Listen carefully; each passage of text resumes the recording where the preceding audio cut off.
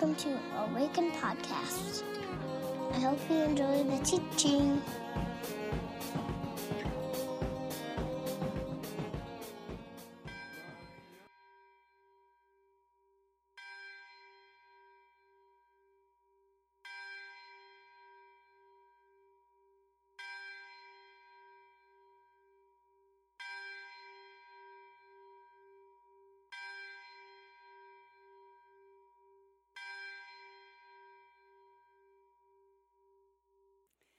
Grant us your peace, O God.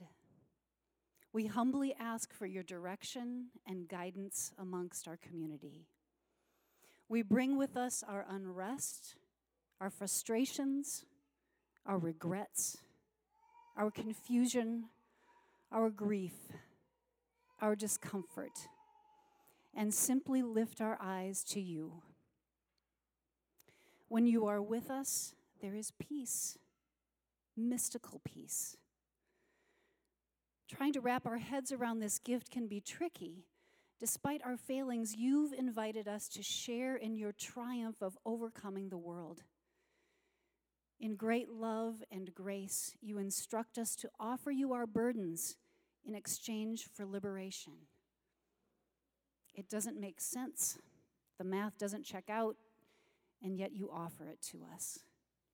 Thank you for this gift of peace. When we're tired of holding it together on our own, give us wisdom to hand over the reins. Show us what administration of your peace looks like. Show us what it feels like. Deepen within us an understanding for how better to live in it, so that from that place we can bring peace with us wherever we go. Lord, make us instruments of your peace. Where there is hatred, let us sow love.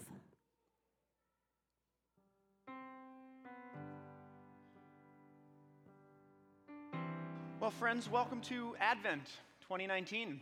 If you've been around Awaken, you know that each year at Advent we do a series that includes some writing and some of our artists in our community. So the prayers that you'll hear each week have been written by one Catherine Scipione, one of my favorite names in the church, if I'm being totally honest, and read by actors and actresses in our community. And then each week, one of our artists has created around this theme of Advent. And so this morning, I'd like to welcome Greg Gilbert.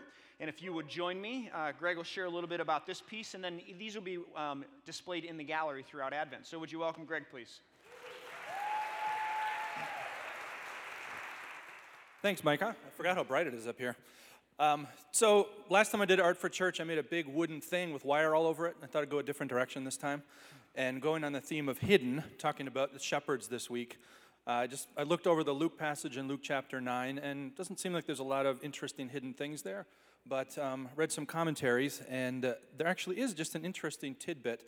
The commentary of Joel Green, in his commentary on Luke, called out that when announcements are made and the shepherds come to talk to Mary, everyone else is just kind of amazed and awestruck, but Mary takes the time to treasure these things in her heart.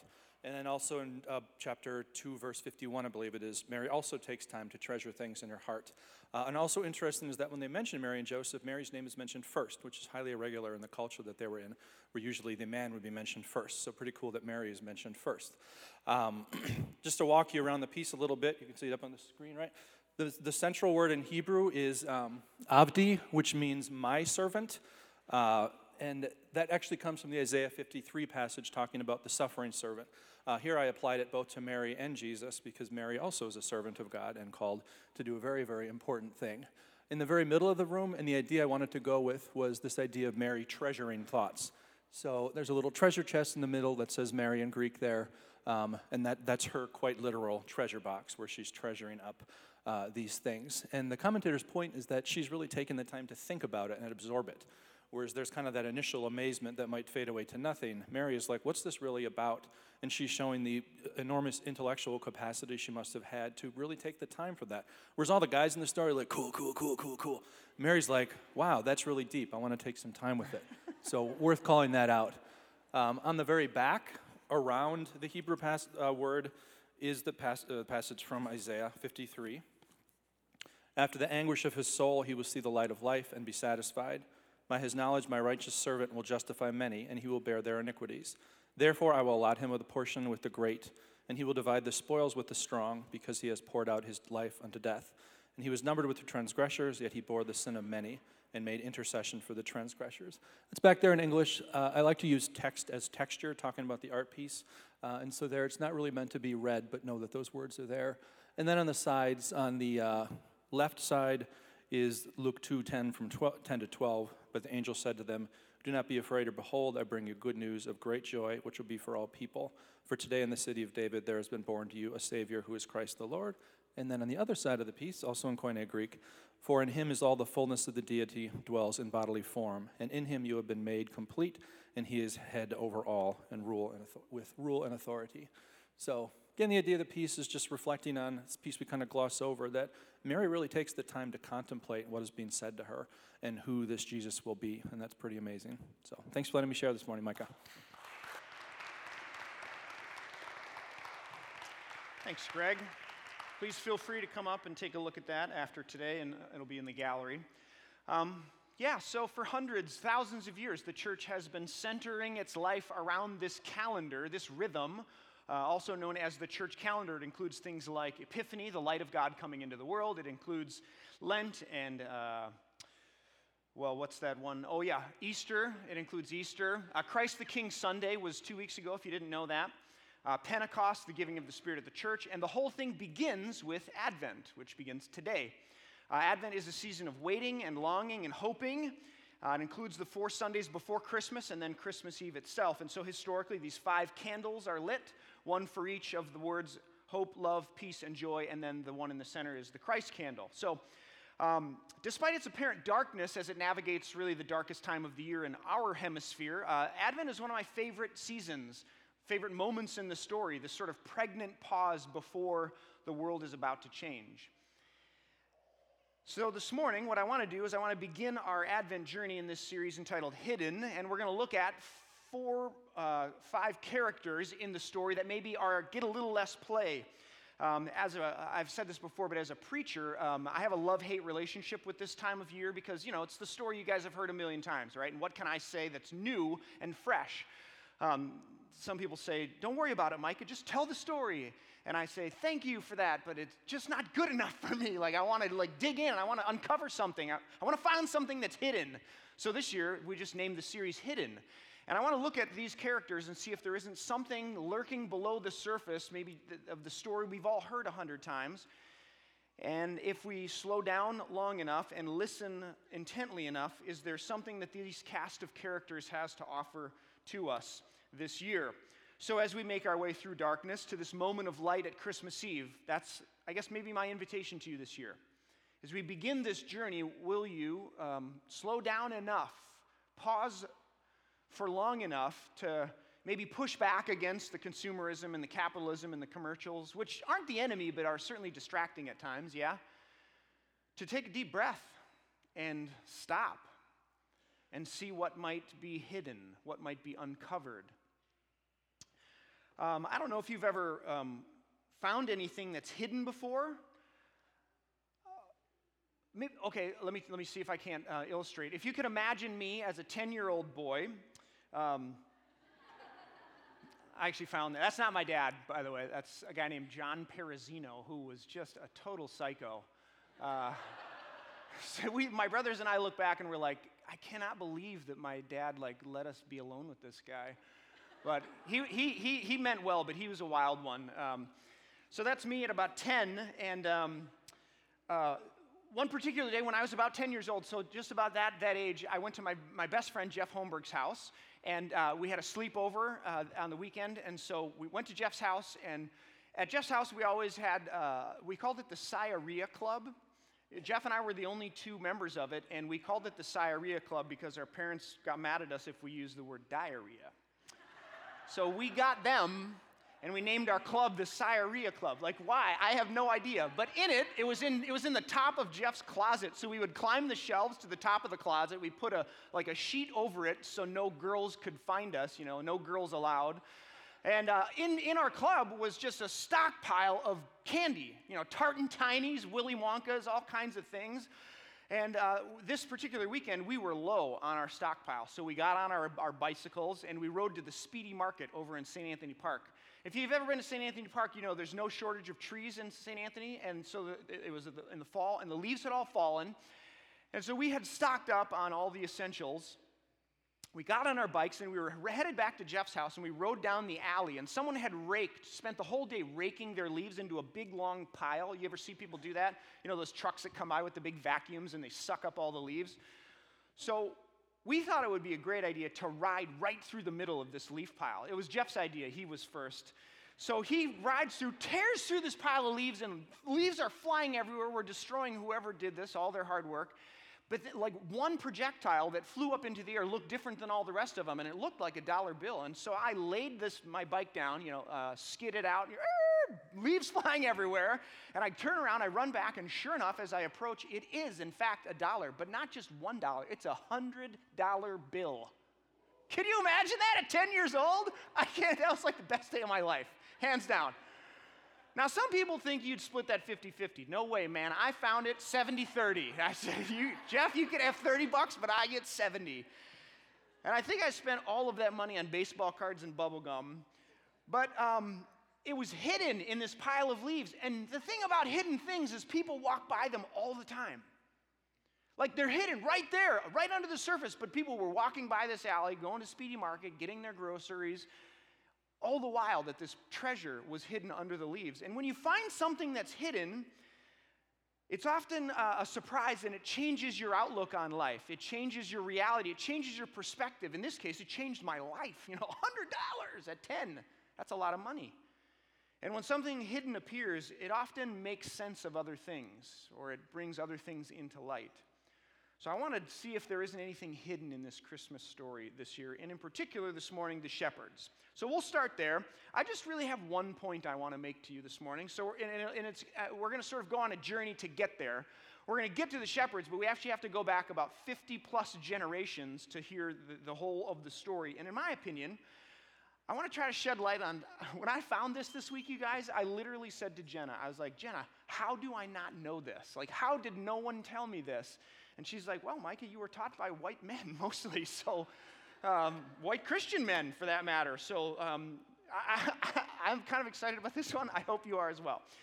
So to go on our journey, we have to go back to like Abraham and Sarah, all right? So I'm going to I made a slide, and it'll follow this journey along. So Greg, if you want to put that first slide up there. We've got Abraham and Sarah. If you don't know this story, I'll break it down very simply and very quickly. Abraham and Sarah, beginning of the Bible, Genesis chapter 12. We got that one? There we go. We've got creation. We've got Adam and Eve. We've got the first two brothers. One of them kills the other. We've got Noah's Ark. We have the Tower of Babel. And God looking down on humanity, and just kind of like the author gives us this sense that God is grieved by what God sees. And so God calls this one name, this one man, Abram. Leave your family, leave your kin, leave your country, leave everything. Go to this place I'll show you, and I will use you to bless the whole world. And your name will be great, and your family will be great, as many as the stars in the sky and the sand on the seashore. That's how many there will be of you. And Abram and Sarai, they can't believe this because they're very old, and it takes them a long time, but eventually they get pregnant. And Sarah has a boy named Isaac. Isaac marries Rebekah, and Rebekah has a son named Jacob. You still tracking? We're just 3 generations in here. Jacob marries 2 women in one of the most bizarre stories in all of the Bible. If you know this one, Jacob has a brother named Esau, and he steals his birthright, which evidently is a really big deal. He steals his birthright, and Esau wants to kill him, so he flees, he leaves his family, and he goes to his uncle's house, whose name is Laban. And Jacob finds this woman named Rachel, who happens to be his cousin also. So when anyone says, well, the biblical definition of marriage, you could just say like, I'm not sure there is a very good one, right? But either way, be that as it may, Jacob finds this girl named Rachel. He's like, I want to marry this girl. I know you're my cousin, but I want to marry you anyways.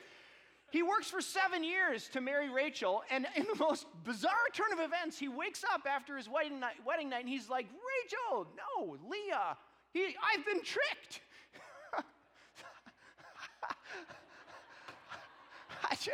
A story. How does that even happen? I don't know. That's in the Bible, though. So he's like, I've been tricked. It's Leah. Oh, I didn't like you as much as Rachel. So he works another 7 years to marry Rachel. Finally, he gets the one that he's looking for. And Leah and Rachel and their maidservants, because there are a whole bunch of them. Again, the biblical definition of marriage is a little bizarro. But they have 12 sons. And they give Jacob 12 sons. And these 12 sons become the 12 tribes of Israel. Everybody tracking so far? This is just Old Testament history now. The 12 tribes of Israel. Now, here's where the story connects to where we're going this morning. Rachel, right, Jacob's wife that he wanted in the first place, gives him 2 sons. She has a hard time getting pregnant, and eventually she gives him 2 sons. One of them is named Joseph, who we've written a great musical about. Thank you for that. And the other is named Ben-Oni or Ben-Hamin. Ben-Oni means son of my sorrow, and Ben-Hamin means son of my right hand. Here's how it happens. In Genesis 35, we read this. And they journeyed. Jacob is heading back to where he lives, back to where Esau is. He's trying to make amends. And on the way, Rachel goes into labor. We read this. They journeyed from Bethel, and there was but a little way to come to Ephrath, also known as Bethlehem. And Rachel travailed. She had hard labor, and it came to pass when she was in hard labor that her midwife said to her, Fear not, you shall have this son. And it came to pass as her soul was departing, for she died, that she called him Ben-Oni. So she dies in childbirth and names the son Ben-Oni, which means son of my sorrow.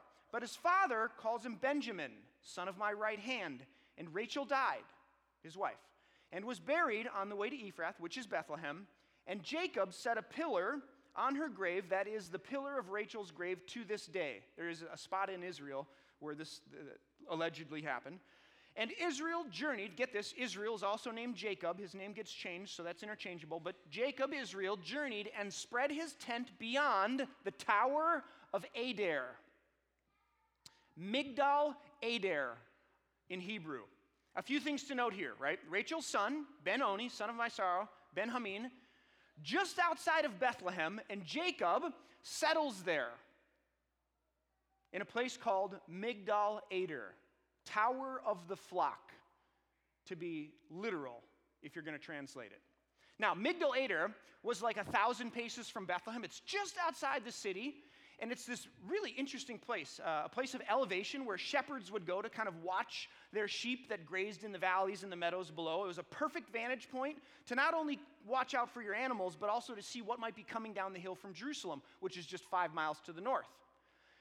So these hills and this spot in particular were perfect for raising and supporting large flocks of sheep and animals, which we know Jacob has amassed in his 14 plus years at his uncle Laban's house. So he decides to sort of call it good, and he plants his home, he settles there at Migdal Eder. Here's a few pictures of the area surrounding Bethlehem. You've got sheep and shepherds in there, and then on the top right, you have a tower. And this is a structure that would have been built on the top of this hill, where on the top, you'd have a lookout, and the shepherds would watch. Some down in the field are looking out for animals, and some up at the top at the watchtower. And then below is a small, residence. Now, here's where it gets really, really interesting. Depending on who's counting, 11 to 14 generations pass. You can go to that next slide. From Jacob to a young boy who was born in Bethlehem, also known as David. David, you may know, the same boy who ends up slaying Goliath. He ends up becoming a general in the army, one of Israel's great military leaders. He ends up becoming the king of Israel. And according to the prophets, is part of the lineage that leads all the way to Jesus the Messiah. David was a shepherd in these fields, right around Migdal Eder. That's where he grew up. So many of the Psalms that we read, the Lord is my shepherd, I shall not want. He makes me lie down in green pastures. He leads me beside still waters. Migdal Eder. That's where he's writing. That's where he lives. That's where his home is. Now, a brief word about shepherds. Most of the time, shepherds get a really bad rap. They're sketchy characters in the ancient world. They're not known as the most reputable people. They have often had a very unsavory reputation. Many people who wrote about the ancient times say this. One in particular, a guy named Joachim Jeremias, he cites some rabbinic sources where he says, most of the time, shepherds, they're dishonest, they're thieving. They led their herds onto people's lands and pilfered produce from the land. They often spent months without supervision, so they stole things, and the pious were told in the ancient world, like, don't buy things from the shepherds because it's likely stolen materials, so you don't want to do that. One midrash, which is like Jewish commentary on Psalm 23, says, there is no more disreputable occupation than that of a shepherd. Philo, who's a first century philosopher, says about sheep and goats and looking after them, such pursuits are held mean and inglorious. Right? So most Christmas sermons about shepherds go this direction.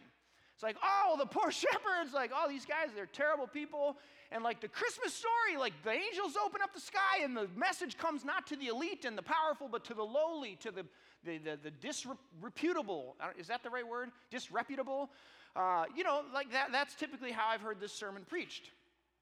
I think I've probably preached it before. But this is so fascinating, friends. During the time between Jacob settling in Migdal Eder and David becoming the shepherd in the hills around this area, things have changed, at least for one group of shepherds. And here's why. During this time, the temple, which is in Jerusalem, just 5 miles north, had designated Migdal Eder and the surrounding area as like the official place where they would raise the sheep and then the lambs that would be sent up to Jerusalem for temple sacrifice. So if you didn't know this, every day in Jerusalem, in the morning and in the afternoon, a lamb, a baby lamb, unblemished and spotless, was offered in sacrifice as part of the worship in the temple. So at the very least, 730 lambs, 2 a day, plus you had more on like Passover and Yom Kippur and all these other high and holy days. Well, these lambs had to come from somewhere, right? Like you can't just find them on the street. They had a very strict, like regimented, they got to pass standards. And somebody has to know what those standards are. Well, it's the priestly shepherds. So like hired by the temple, there was a whole class of shepherds who spent their days, their lives at Migdal Eder, watching over these sheep.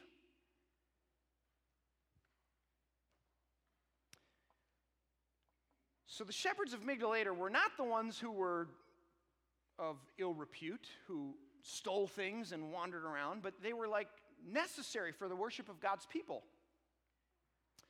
And they would watch their flocks, some from the fields around and some from this upper chamber in the tower. And then when the pregnant little sheep would need to give birth, they would bring these mothers into the lower chamber of the tower, which was a ceremonially clean birthing room. And it just so happens that they would deliver these lambs in this birthing room, and you'd never guess what they'll do next. They would wrap them in swaddling clothes so that when the lambs who were being inspected for temple worship didn't struggle and flail and like break something, at which point they wouldn't be useful to the temple. They'd wrap them up in swaddling clothes to inspect them and then place them in a manger, which looked like this. Not uncommon in the ancient world. So all the while, throughout Israel's history, you have prophets talking about this Messiah who would come, right? Isaiah, Jeremiah, Amos. You get, from Isaiah, for unto us a child is born, to us a son is given, the government will be on his shoulders.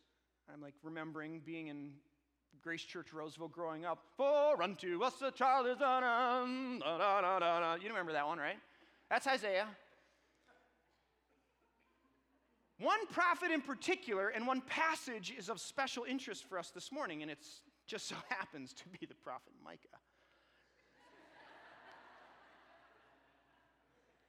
Speaking of the role that Bethlehem and Migdal Eder would play in the story of the Messiah.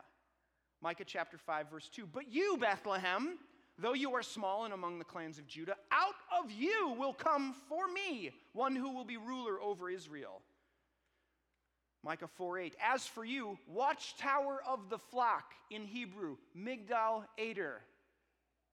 Stronghold of daughter Zion, the former dominion will be restored to you. So just to recap, right? Abraham and Sarai have Isaac. Isaac marries Rebekah. Rebekah has Jacob. Jacob marries Rachel. Rachel has Ben-Oni or Ben-Hamin, son of my sorrow and son of my right hand, born where? At Migdal Eder. And then he settles there, passing on land and lineage to King David, who was born there, who becomes a priestly shepherd and watches for the flock and the temple sheep who were raised for sacrifice. David, through whom the line and lineage of Jesus the Messiah runs through. At this point, you've just found a $100 bill in a pile of leaves. Like alarm bells should be going off to you, right? Luke chapter 2 says this. And there were shepherds living in fields nearby, keeping watch over their flocks by night. And an angel of the Lord appeared to them, and the glory of the Lord shone around them, and they were terrified. But the angel said to them, "Do not be afraid, for I bring you good news that will cause great joy for all people. Today, in the town of David, a Savior has been born to you. He is the Messiah, the Lord. This will be a sign to you. You will find the baby wrapped in cloths and lying in the manger." If you do the research, it's not a manger, it's the manger in the original Greek. Suddenly, a great company of heavenly hosts appeared with an angel, praising God and saying, "Glory to God in the highest, and on earth peace to those whom his favor rests." When the angels had left them and gone into heaven, the shepherds said to one another, "Let's go and see. Let's go to Bethlehem and see this thing that has happened, which the Lord has told us about." So they hurried off and found Mary and Joseph and the baby lying in a manger. And when they had seen him, they spread the word concerning what had been told about this child. And all who heard it were amazed at the shepherds that said this to them. But Mary treasured these things and pondered them in her heart. The shepherds returned, glorifying and praising God for all the things they had heard, which were just as they had been told. So who are these shepherds? Like, are these the sort of rascals that ran around and that you aren't to be trusted? Are these the people of ill repute? Are these, like, who are, and here's a couple of questions I've always had. Like, how many mangers are there in Bethlehem? Like, how many doors did they have to knock on to find the house that Mary and Joseph were in? Or is it possible?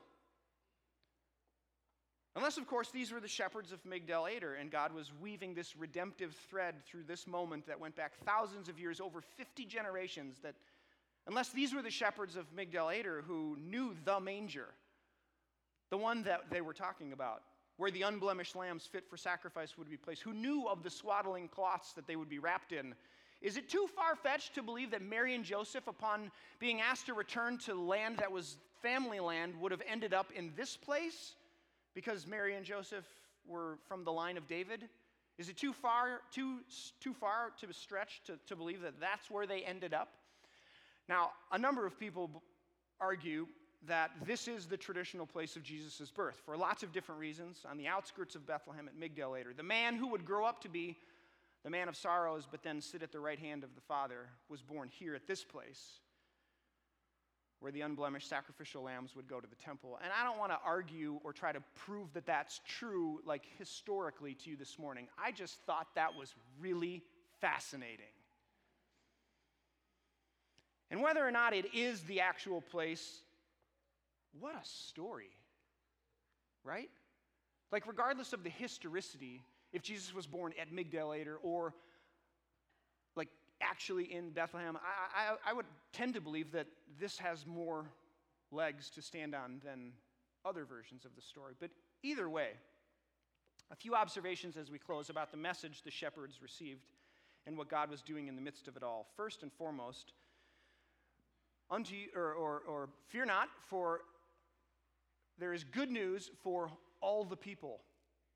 I want to first point out that what had become about one group of people is now for all the people. I think one of the messages of this moment was a message for the people of God 2,000 years ago, that what had been for all the people had become about one group of people, and it was important for them to know that actually what God was up to was about the entire world, the entire cosmos, all the people in the world, not just one group of people. And so for them, that was an important message to hear. But I would suggest that it's possible that it's an important message for us to hear today in 2019. right? God's activity is always centrifugal. It's always like being sent out. And we have this unique and keen ability to make it centripetal, that it closes in and it comes back to me. And it's about me and my soul, or it's about me and my people, or us and our whatever. And I just want to say that like the message to the shepherds is that this is not just for one group of people, but it's for all the people. So who are all the people? Like, who are all the people in your life that maybe it's hard to hear that the message is for them too? The guy at the end of the cubicle row, man, he's a real buzzkill. It's him. He's all people. It's the people that bully. It's the people that get bullied. It's the Democrats. They're all people. It's the Republicans. They're all people, right? All the ways we divide ourselves and all the ways we separate ourselves, the Christmas story comes and says, good news, there is great joy for some of the people, a couple of the people, the right people, all the people. So who are all the people in your life?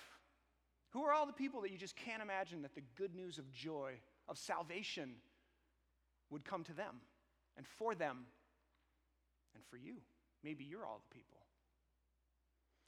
I think secondly, I would want to say that what has been done twice daily for generations will now be done once and for all. What happened twice daily? Death and sacrifice, right? And this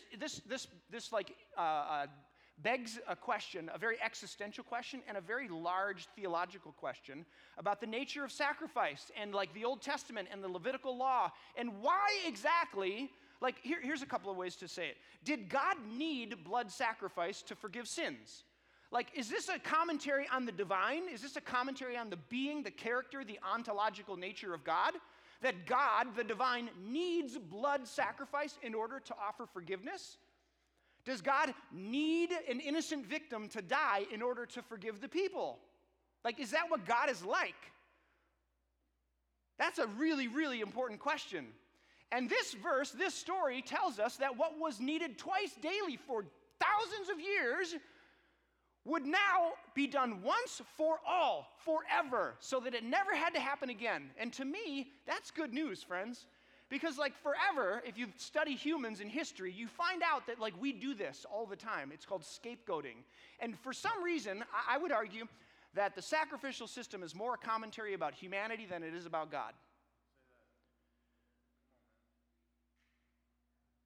So when we need an innocent victim to suffer on behalf of the community in order for us to like existentially be okay, how amazing is it that God says, that's whacked, man, that's crazy, but here's what I'll do. I'll literally enter into the story. I'll become the sacrifice. I'll become the unblemished, spotless lamb that's worthy, that fulfills all the requirements of the law so that it never has to happen again. It's Easter in here, people.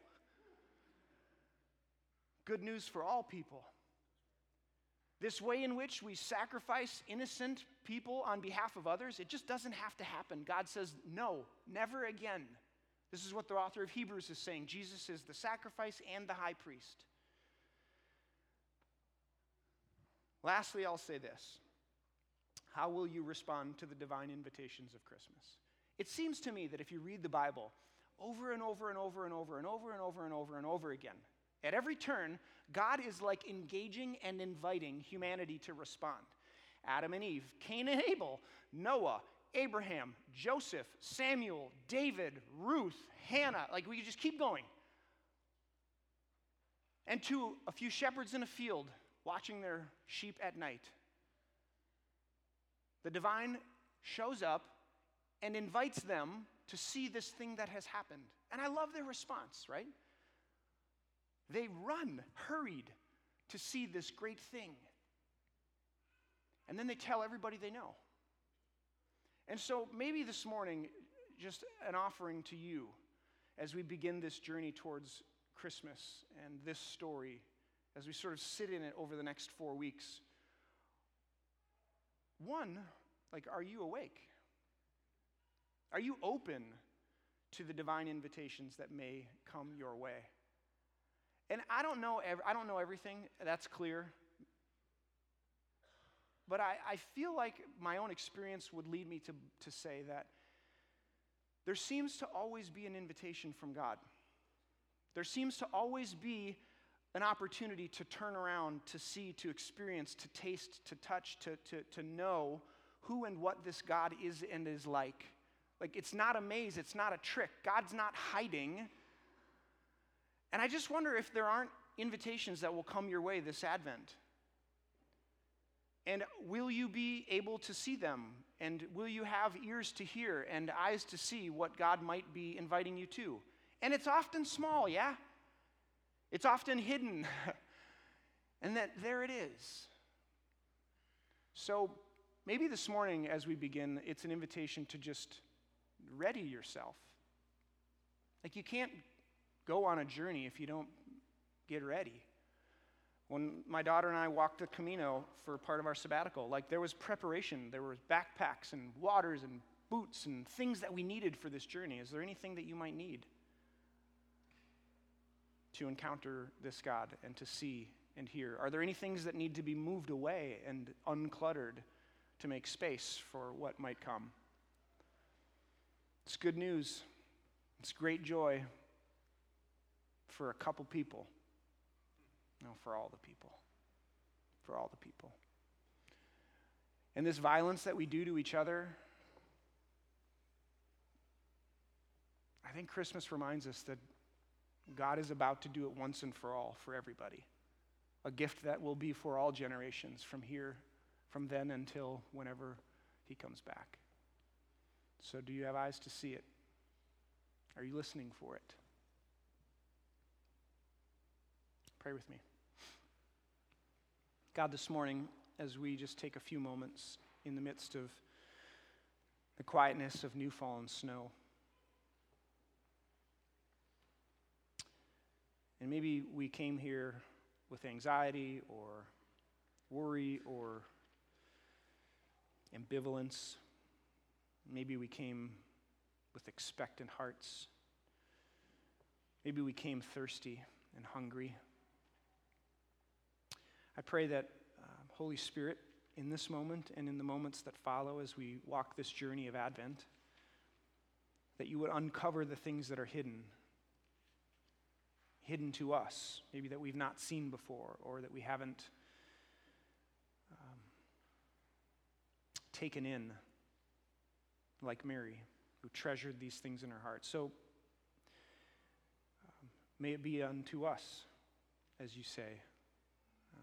May you find us and offer the things that we need in this season, I pray.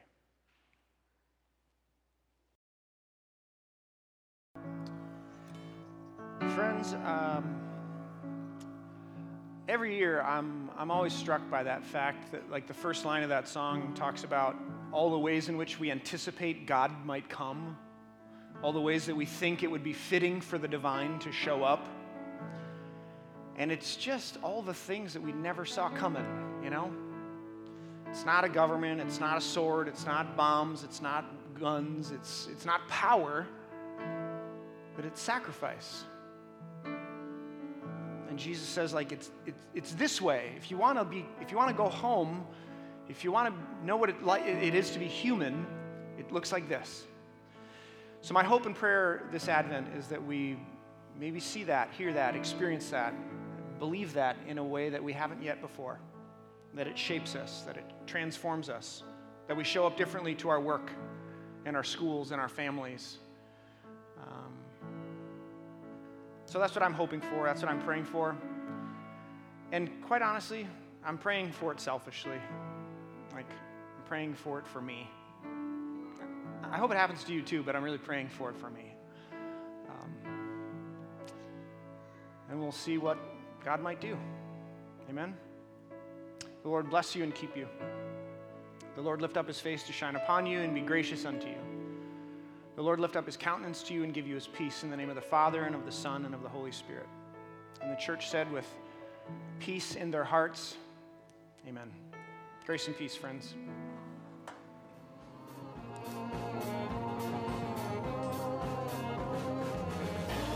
Find us online at www.awakencommunity.com or on Facebook at www.facebook.com/Awaken Community. or on Twitter the Awaken community. See you next time.